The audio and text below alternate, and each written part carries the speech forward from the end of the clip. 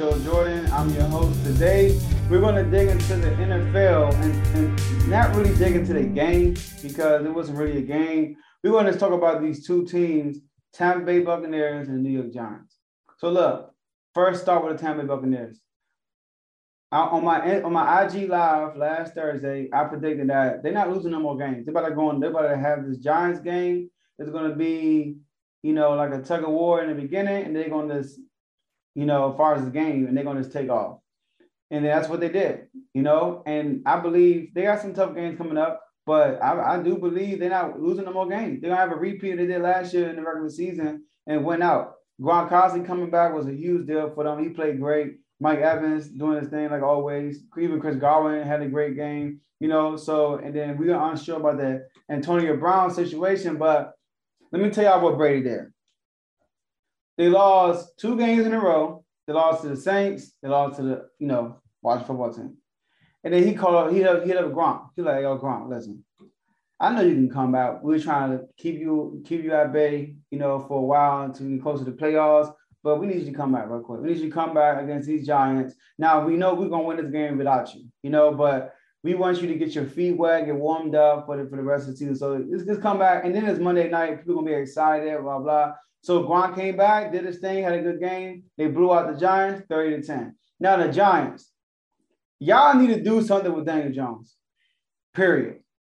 Y'all need to do something with Daniel Jones. He threw the worst interception I ever seen in my life. Now, look, I've seen quarterbacks throw the ball straight at the defense. But this dude, Daniel Jones, threw it straight to the defensive lineman who had nobody near him. Literally, it was no offensive lineman near him, no tight ends, no running backs. There was nobody there for a screen. I mean, he just literally threw it right to him. I'm thinking, what are you doing? So the Giants have a lot of good players. I'm not going to say great, but they have some good skill, good receivers.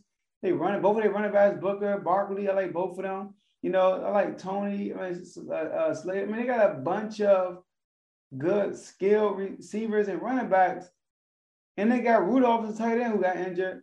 But their quarterback just don't show up. I don't get it. Why are they still holding on to their quarterback?